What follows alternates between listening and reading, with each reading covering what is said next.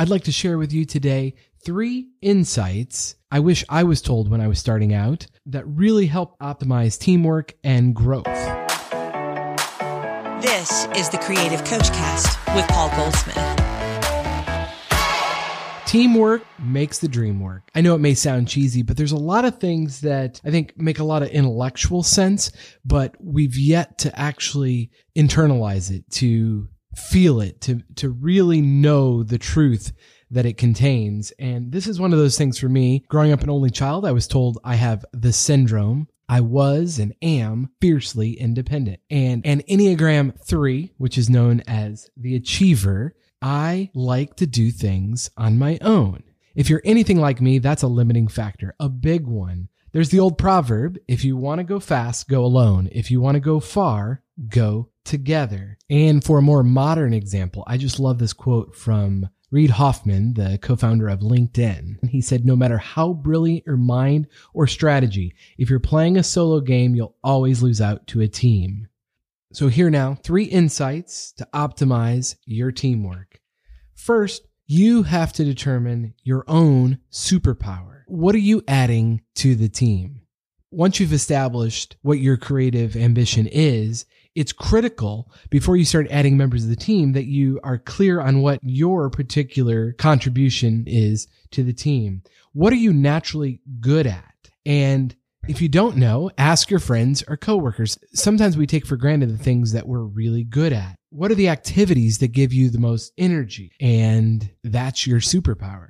And as you're assembling the team, the goal is you want to maximize the amount of time you're spending in your unique gifting, in your area of strength. Why waste any time doing things that don't bring you excitement or energy when you could be spending it on the things that do? There's somebody better at most everything than you. So spend your time on the thing you're really good at.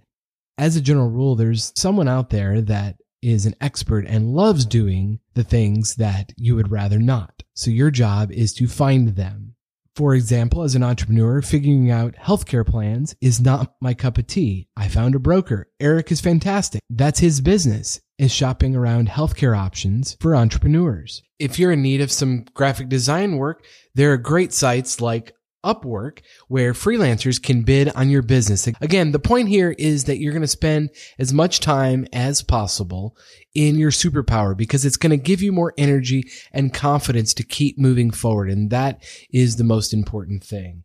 And as we move into the second insight for optimizing your teamwork, once we've identified your superpower, every superhero must find its sidekick. And for you, that sidekick, that trusted confidant is the one who is going to have critical strengths in your biggest areas of weakness. Think Steve Wozniak to your Steve Jobs. Woz was the innovator, the inventor.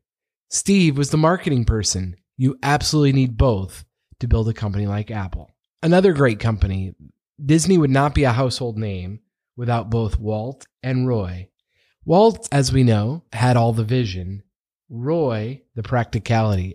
As legend has it, Walt would run into Roy's office with lots of crazy ideas, and Roy would get out a notebook from his drawer and write down each idea, and then decide at the right time when it was prudent to follow each one. As a creative, you've got the vision. Now we need to find your superhero sidekick, your guide, the person that can point out strengths in your area of weakness. So we're clear on what our superpower is. We found the Woz to our Jobs, Roy to our Walt. The third and final insight to optimize your teamwork is to find your target audience. Until actual customers are giving you feedback, you just have an idea. You don't know if it's commercially viable or not until people are willing to use your product or service. And if that means giving it away free at first to get user feedback, that can be incredibly valuable. Just think of Facebook. It's still free to its users, and its motto is move fast and break things. And that they've done to become a very profitable company. They know exactly what features you like and what features you use and what features keep you coming back. So for our ideas, we need to know the exact same things. And we know if our ideas are valuable because people will tell us. Albert Einstein once said, try not to become a man of success, but a man of value. Look around at how people want to get more out of life than they put in. A man of value will give more than he receives. To know if you're creating something of value, seek user feedback and then keep iterating. And your first fans, your early customers are the ones who are going to provide the feedback for you to help to improve for version 2.0. You know, I started this episode by saying teamwork makes the dream work. And the more I think about it, that's true, because who dreams of a creative endeavor, a future all by themselves? I dare say no one.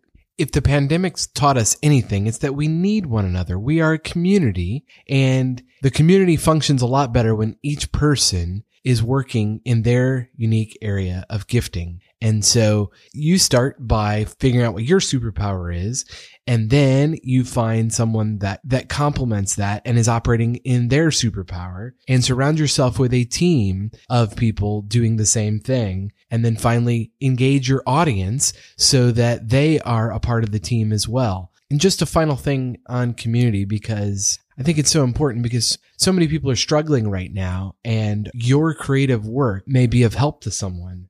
You're recognizing another person's superpower or creating value for them, or just seeing them and making a connection can make such a difference in their life. Johann Hari did a fabulous TED Talk and wrote a book on this. He's a journalist who studied addiction, and what he discovered was the opposite of addiction is not sobriety. The opposite of addiction is actually connection. So the reason we create things in the first place is to make a connection with other people. If I can be of help to you, be a part of your community, a part of your team, I'd be honored. Stop by thecreativecoachcast.com, or you can call the Creative Coachcast hotline.